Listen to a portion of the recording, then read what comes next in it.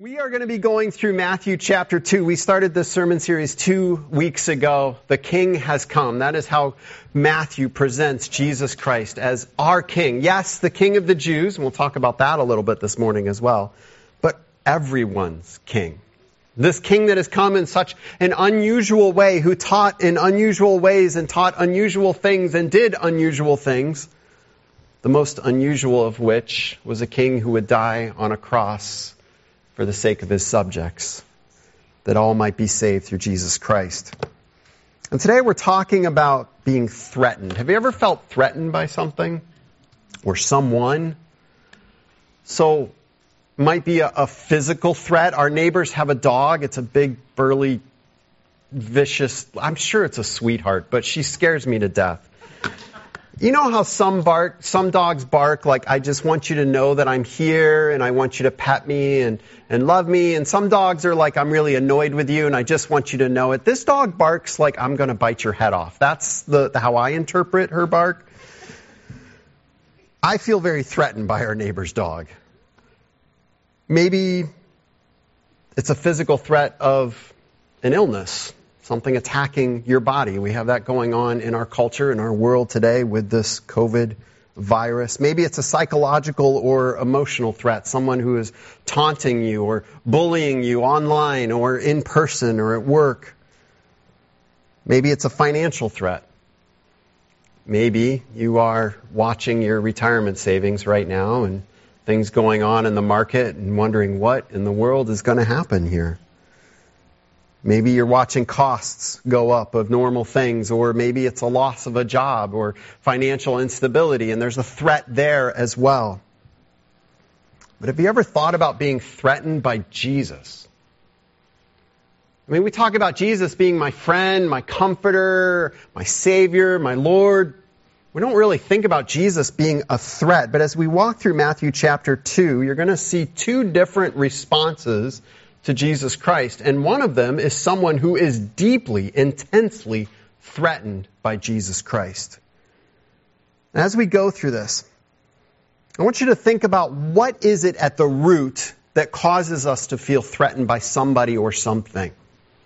And I would suggest that the thing that's threatening us is threatening to change what we consider normal, natural, comfortable, or just what we want to do.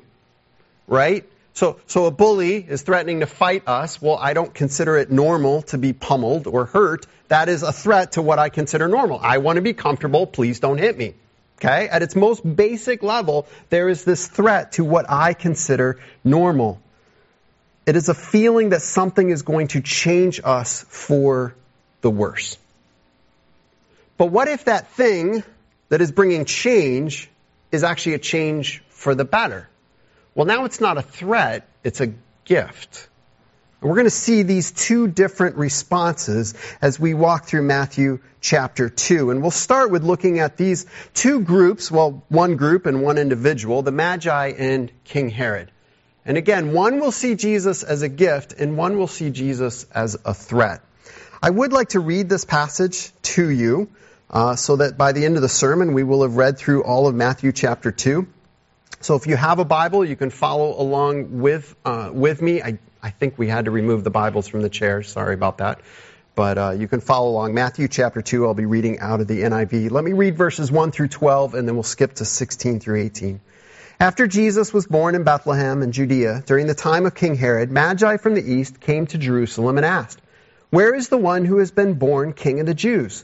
We saw his star when it rose and have come to worship him." When King Herod heard this, he was disturbed, and all Jerusalem with him. When he had called together all the people's chief priests and the teachers of the law, he asked them where the Messiah was to be born. "In Bethlehem, in Judea," they replied. "For this is what the prophet has written, but you, Bethlehem, in the land of Judah, are by no means least among the rulers of Judah. For out of you will come a ruler who will shepherd my people Israel." Then Herod called the Magi secretly and found out from them the exact time the star had appeared. He sent them to Bethlehem and said, "Go and search carefully for the child. As soon as you find him, report to me so that I too may go and worship him." After they had heard the king, they went on their way. And the star they had seen when it rose went ahead of them until it stopped over the place where the child was. When they saw the star, they were overjoyed. On coming to the house, they saw the child with his mother Mary, and they bowed down and worshipped him. Then they opened their treasures and presented him with gifts of gold, frankincense, and myrrh. And having been warned in a dream not to go back to Herod, they returned to their country by another route. And skip down to verse 16. When Herod realized that he had been outwitted by the Magi, he was furious, and he gave orders to kill all the boys in Bethlehem and its vicinity who were 2 years old and under, in accordance with the time he had learned from the Magi. Then what was said through the prophet Jeremiah was fulfilled. A voice is heard in Ramah, weeping and great mourning, Rachel weeping for her children and refusing to be comforted because they are no more. Christmas passage, right? Kind of weird in the middle of summer, late summer, I guess, to be looking at it. But this is about the birth of our Savior. And it's more than just about the time when he was born. It's about the reason for his coming. Matthew is tying in some huge themes throughout Scripture. And he's giving us a glimpse into this group of people, these Magi, and then King Herod.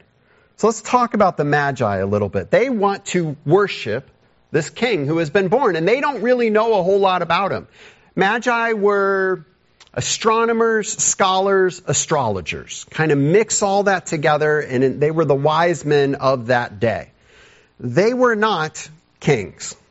All right? The whole we three kings is just wrong. They weren't kings. They were wise men, astrologers, scholars, astronomers. It says they saw a star, something they believed to be a star. We don't know if it was like a supernova, which is a star exploding, a comet, which would kind of look like a star streaking across the sky. We don't know, but it was something unusual. They didn't just look up and go, oh, look, a star, let's walk. I mean, they saw stars all the time. This was something out of the ordinary that triggered a thought that they said, hey, we've been studying about a king that would come. Something is going on. Let's walk in that direction. We also don't really know where they came from. From the east. That's all we know. Now, there's really not anything directly east of Israel except a giant desert. So these men must have come from quite a ways away. The other thing we don't know is how many of them there were. So once again, we three kings. People say three because there's three gifts, but we have no idea. Later on in church history, they even gave them names. We definitely don't know that. That's just pure fiction at that point, to be honest with you. I think they even described like one was from China, India, and somewhere else. We don't know any of that.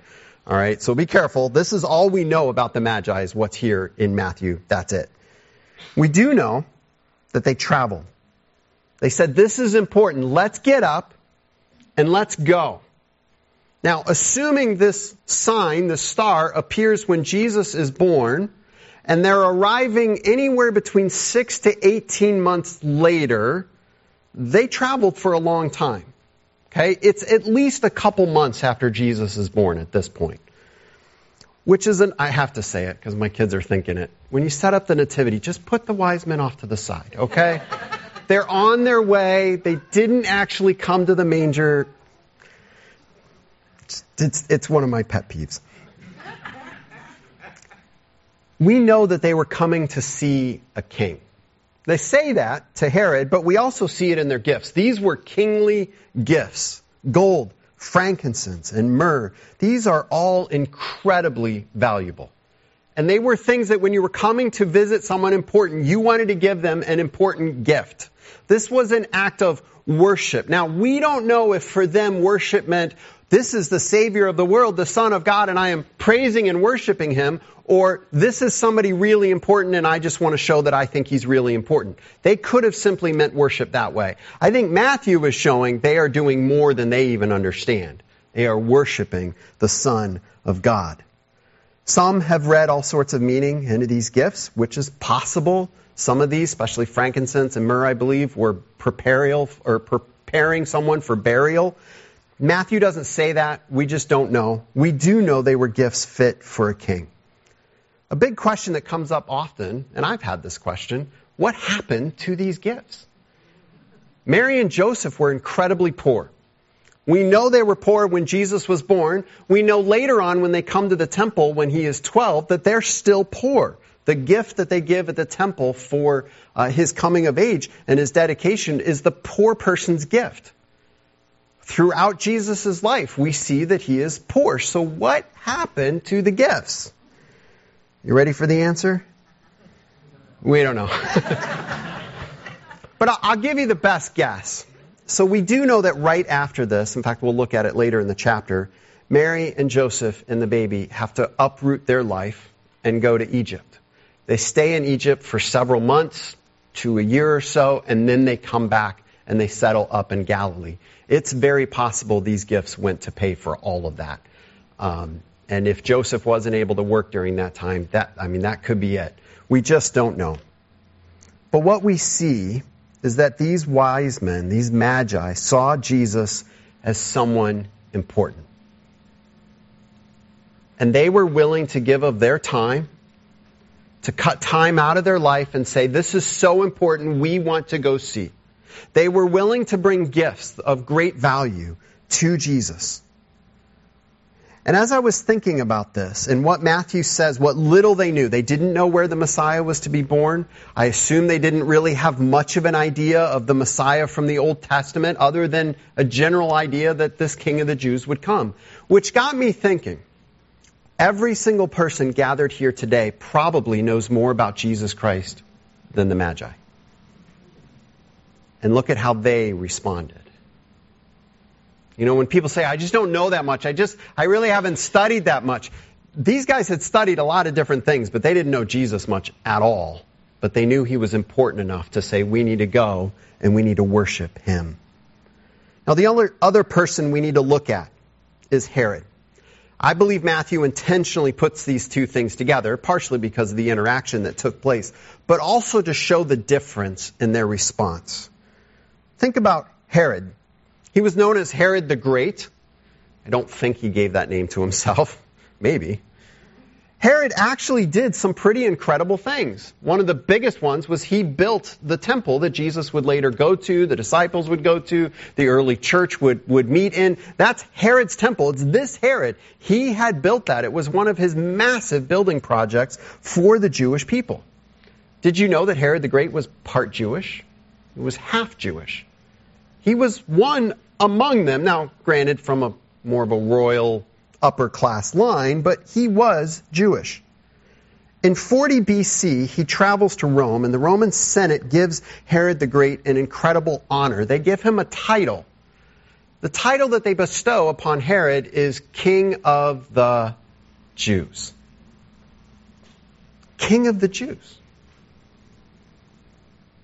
Now, as we fast forward here, the birth of Jesus, this is going to really mess with your heads, probably around 5 or 4 BC.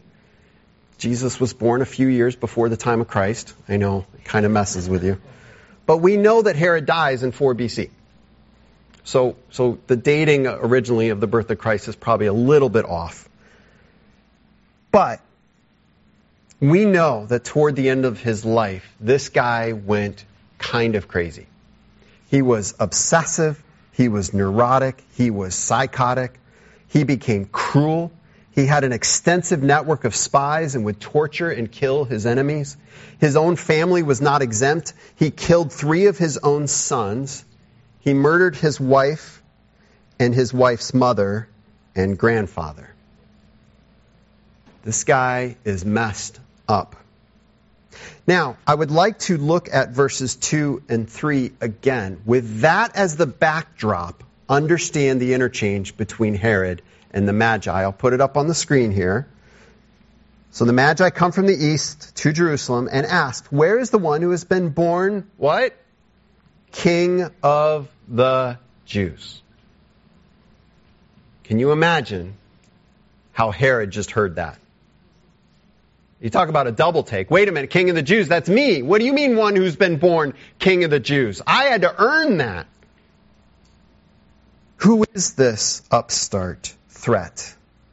We saw his star when it rose and have come to worship him. Verse 3, when King Herod heard this, he was disturbed, and all Jerusalem with him. Were they really so concerned about Magi coming and maybe this baby has been born? And wouldn't they be excited? I mean, a king has been born. Why was all Jerusalem disturbed with him? Because the guy was a nut job. He was psychotic. And when he didn't get his way or he saw something as a threat, he did horrible, awful things. So why was all Jerusalem upset as word spread like wildfire? What's Herod going to do? What bad thing is going to come to us right now because our king is so messed up and he just learned that somebody has come who is the true king of the Jews? Herod is threatened, and because Herod is threatened, all the people of the area feel threatened. Herod, of course, finds out that the Messiah was to be born in Bethlehem, and he makes this plan. He looks so good, doesn't he? He sends the Magi on their way, and he gives them instructions. Oh, go find him, and when you do, come and tell me, because I really want to worship him too. Everything in this passage makes it abundantly clear that Herod has no desire to worship Jesus. He has every desire to kill Jesus. God sovereignly protects the family, tells Joseph in verse 13 to flee. He tells the Magi not to go back to King Herod, and Herod becomes furious. And we come to verses 16 through 18, which is in the midst of an already difficult story, but at the same time, it's this beautiful Christmas narrative, and yet we have this horrendous incident of a threatened, powerful person taking out his anger and trying to protect his own kingdom. He gives orders to kill all the boys in Bethlehem and its vicinity who were 2 years old and under. Now, scholars have debated this for a long time. And people have said this is not found in history anywhere. You would think if there was this slaughter of all these young boys, somebody would have written it down. Bethlehem was not a large area. And scholars estimate that it's quite possible that the number of children that were murdered was maybe around 20. I'm not saying that to excuse it in any way, shape, or form. But you could cover that up. Also, who wrote the history books? Herod. Remember the network of spies? Remember the killing of family members? He did all sorts of things that nobody has any idea about because he only recorded the things he wanted to be recorded. It is not impossible at all for him to have done this and gotten away with it without it being recorded in history. In fact, I would be more surprised if it was recorded in any of the official histories. But that aside, that scholarly debate aside, what a tragedy. These parents, these families, not part of this cosmic narrative of the Son of God coming. They're just living their lives and their child is murdered. And they may not ever have even known why. Matthew quotes from Jeremiah 31. And it's interesting how he ties this in because Jeremiah 31 is in the context of the exile. The Israelites have to leave their land and go into exile. And there's this profound sorrow because they've been taken over, their towns are being ransacked, their fields are being burned, they're losing everything, and there's this incredible, profound sorrow. And Matthew ties that into this account. Herod saw Jesus as a threat. Now, you might be thinking, okay, crazy king guy saw another king as a threat. I don't really see how this impacts my life today. Not sure you're ever going to find yourself in that particular situation, right? So it might be easier to just excuse this and walk away. Jesus will say to his disciples later on in his life, follow me. Follow me. And of course their question is, where are you going? Well, we know from the rest of the Gospels where Jesus was going. Jesus makes it clear in Matthew 16:24-26, if anyone would come after me, let him deny himself, take up his cross, and follow me. For whoever would save his life will lose it, but whoever loses his life for my sake will find it. For what will it profit a man if he gains the whole world and forfeits his soul? Or what shall a man give in return for his soul? Do you understand what's going on in that passage and what Jesus is saying? We talk about the gospel being a gift, and it is. We talk about the gospel being grace, and it is. But make no mistake, the gospel is a threat to our own way of living, our own way of thinking, what we think keeps us safe and comfortable and happy. Jesus is a threat. So the question for us is, how are we going to respond? Will we, like the Magi, worship? Or will we, like Herod, try to hold on to what's ours and protect it at any cost? Often when I'm talking with people about the gospel, someone who's not a believer, they have excuses, they have reasons, they have arguments for why they won't receive Jesus. And as I read about Herod, I thought about some of these people and their arguments, because it's the same thing. We come up with reasons. We come up with lies that we tell ourselves. I can't follow Jesus because of this. I can't trust in him because of this. We refuse to see who he truly is because we're so threatened by him. We have to put up these barriers between us and him. And I wonder why Matthew included this.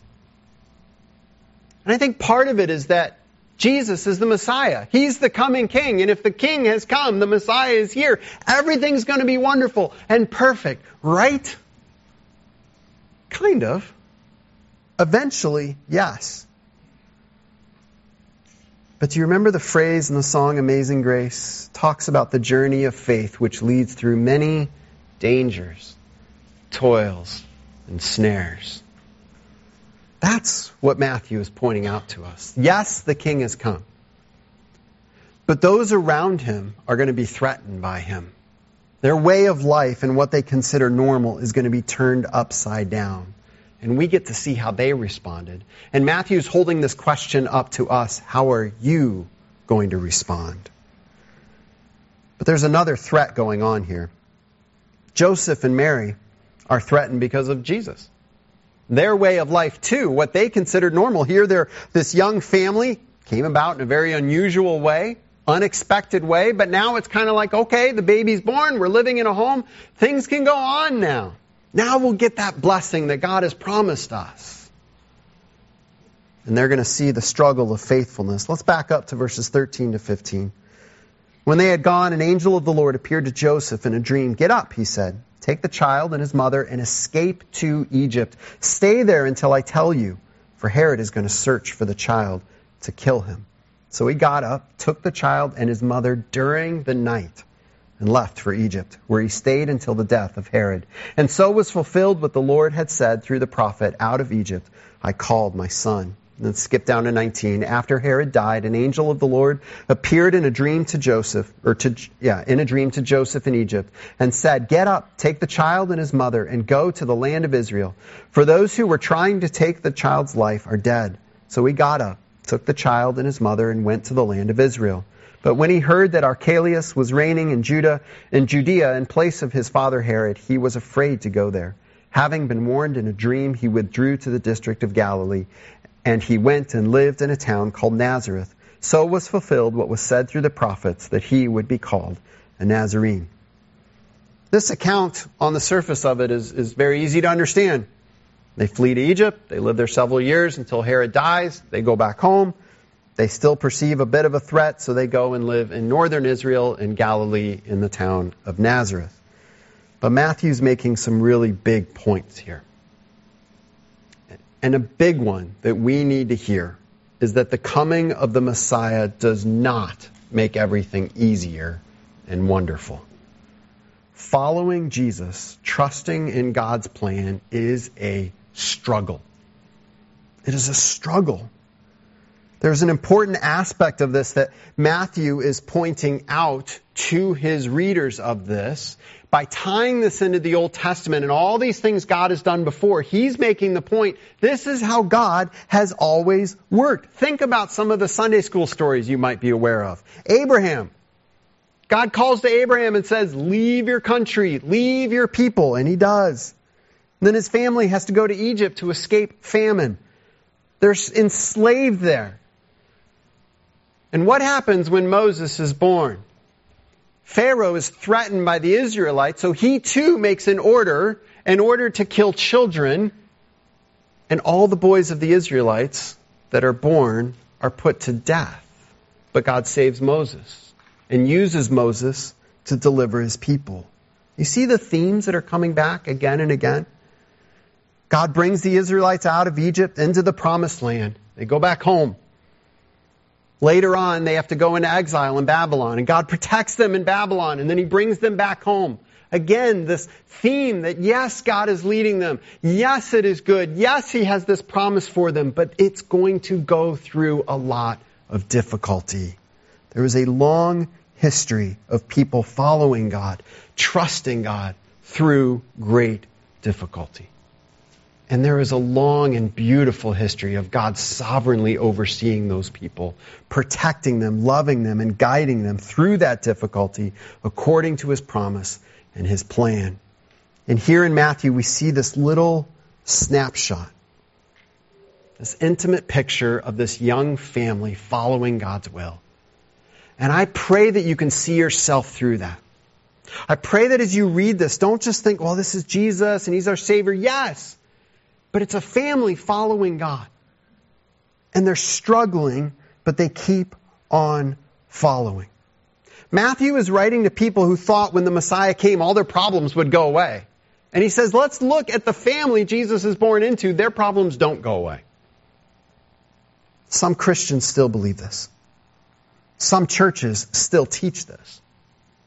That if you just believe in Jesus, all your problems will go away. You'll be healthy. You'll be happy. You might even get rich. There's a very prominent theme among Christians today. I would love to believe that. I would love to teach you that. I guarantee if the government would allow me, I could fill these chairs if I would teach that. But it is a lie from Satan. The Bible is what keeps us from teaching that. Because the Bible says again and again and again, following Jesus is good. You are saved from your sins. You will be with him forever. But the journey from here to there is tough. And anybody who tells you otherwise and tries to justify it from Scripture is selling you a lie, usually to line their own pockets with money. But through the difficulty of this world and this life, God is good. And he leads us according to his plan. The gospel says at its heart, we are sinners in need of salvation. Well, one thing I've learned about sin is that it does not like to be confronted. And anytime sin is pointed out, said to be wrong, even in the context of you can be saved, it's still showing sin that sin is wrong, that it is bad. And guess how sinners feel when you point out sin in their life? They feel threatened. And I think that's universal for all of us. How will we respond to this threat? Will we lay down what we consider normal, natural, comfortable? What we think brings us pleasure or happiness, will we lay that down and say, the King has come and I will follow him? Or will we feel threatened and put up walls in our life and excuses to try to avoid the threat of Jesus? What will we do when following Jesus gets difficult? Will we trust in the greater picture that God has been doing throughout all of Scripture? He is God. I am not. I will keep on following him. Let me leave you with one question. How are you responding to this one who is born King of the Jews? How are you responding in your own life? King of the Jews, King of the world, Savior of sinners, and Lord of all. Let's pray. Heavenly Father, God, we know these stories. We hear them every Christmas. Even those who don't grow up in churches are often familiar with many of these stories. And Father, I think often that becoming so familiar with them can make us overlook some of the important themes and applications. And I pray, Father, as we have struggled through this passage together, that you would apply these truths to our lives and help us to ask ourselves, are we like Herod? Or maybe the better question is not are we, but how are we like Herod? Because we all are. God, we like our comfort. We like our own happiness. We think that we can define that for ourselves. And if we can just hold on to it, then we'll be okay. And every once in a while, you bring things into our lives and into our world that show us that we are not nearly as in control as we think we are. And so I pray, Father, that we would, instead of being threatened by Jesus, that we would respond and see him for the gift that he is, and that we would worship him. And that we would keep on worshiping him through difficulty, trusting in him, following him, come what may. For that promise of the promised land is still there, that we will be with you forever and ever. And along the way in this difficulty, there are others that need to hear this good news. May we be ones that are used by you to bring that great news to them. In your name we pray. Amen.